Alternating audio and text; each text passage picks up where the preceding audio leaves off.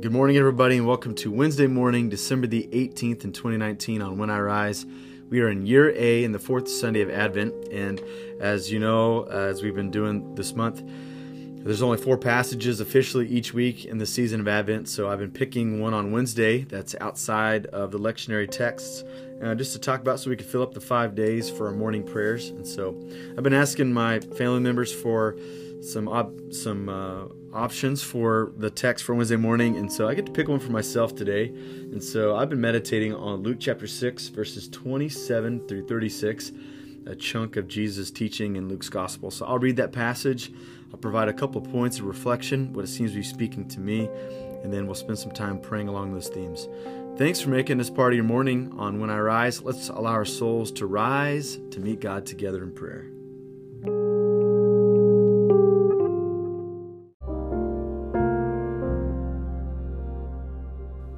Luke chapter 6, verses 27 through 36. But to you who are listening, I say, love your enemies, do good to those who hate you, bless those who curse you, pray for those who mistreat you. If someone slaps you on one cheek, turn to them the other also. If someone takes your cloak, do not withhold your shirt from them. Give to everyone who asks you, and if anyone takes what belongs to you, do not demand it back. Do to others as you would have them do to you. If you love those who love you, what credit is that to you? Even sinners love those who love them. And if you do good to those who are good to you, what credit is that to you? Even sinners do that. And if you lend to those whom you expect repayment, what credit is that to you? Even sinners lead to sinners, expecting to be repaid in full. But love your enemies, do good to them, and lend to them without expecting to get anything back. Then your reward will be great, and you'll be children of the Most High, because He is kind to the ungrateful and wicked. Be merciful, just as your Father is merciful. This is the word of God for us.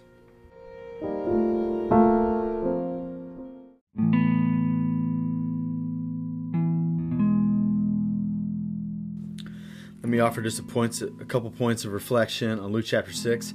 Many of these words might be familiar to you and to me, and you'll understand, and I'll understand that this is not the only place where these words are used, but these come from what in Matthew's Gospel is called the Sermon on the Mount, which is Matthew 5 through 7, and Luke has a portion of that here, and he kind of spreads a bit more of what we find in Matthew chapter 5 chapter 5 through chapter 7 in different places of his own gospel. But the difference is where Jesus is teaching.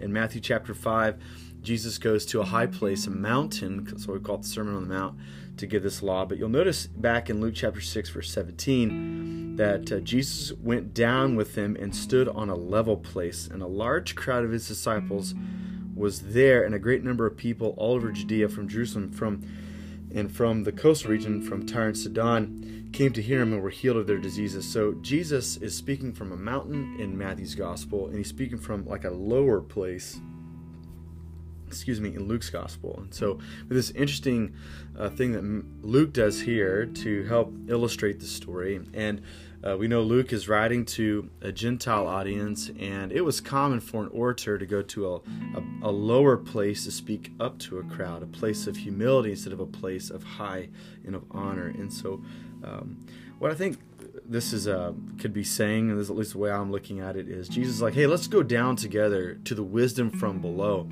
and see what's happening underneath us, and not just that which is happening above us in distinguished places of the world around us. And so Jesus, in the following passage, gives some rules to live by for people who follow his path and for his way. And this is the passage. It's called Love for Your Enemies, and this would have been upside down, and Jesus tries to juxtapose the depth or the commitment that one has.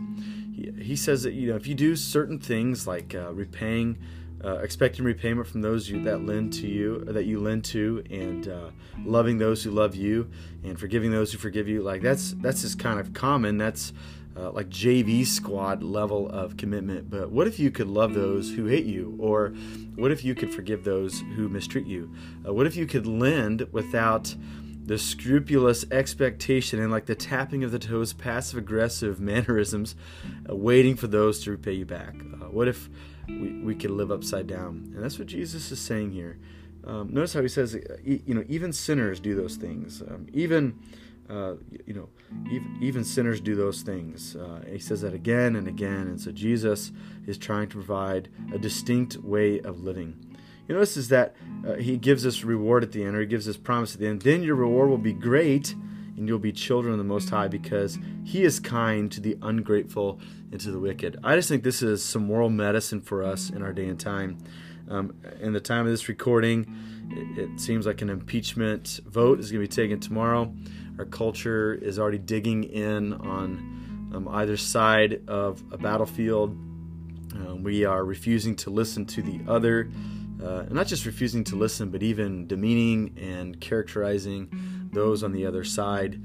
We call all people the left or the right instead of considering them human beings. And so Jesus is trying to humanize those people around us, to the people that we love, the people that mistreat us, to the people that we lend to, expect repayment. Jesus is saying they're more than just sources of love or source of frustration or a person who's going to repay us. These are real people, varied characteristics about them, more complex than we can ever imagine.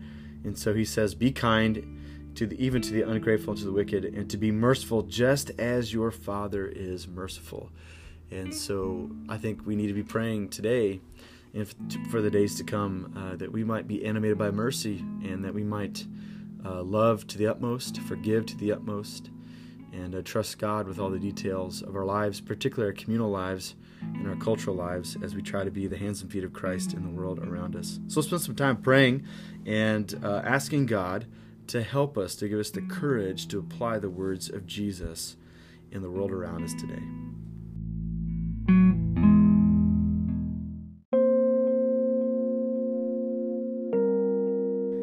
Heavenly Father, we are so grateful for Jesus today. We thank you that Jesus is distinct. He is unique. He is the eternal Son. He is the forgiving one. He is the one, as the scripture says, is the one that you chose to be pleased to have your fullness dwell in bodily form. He is the first and the last.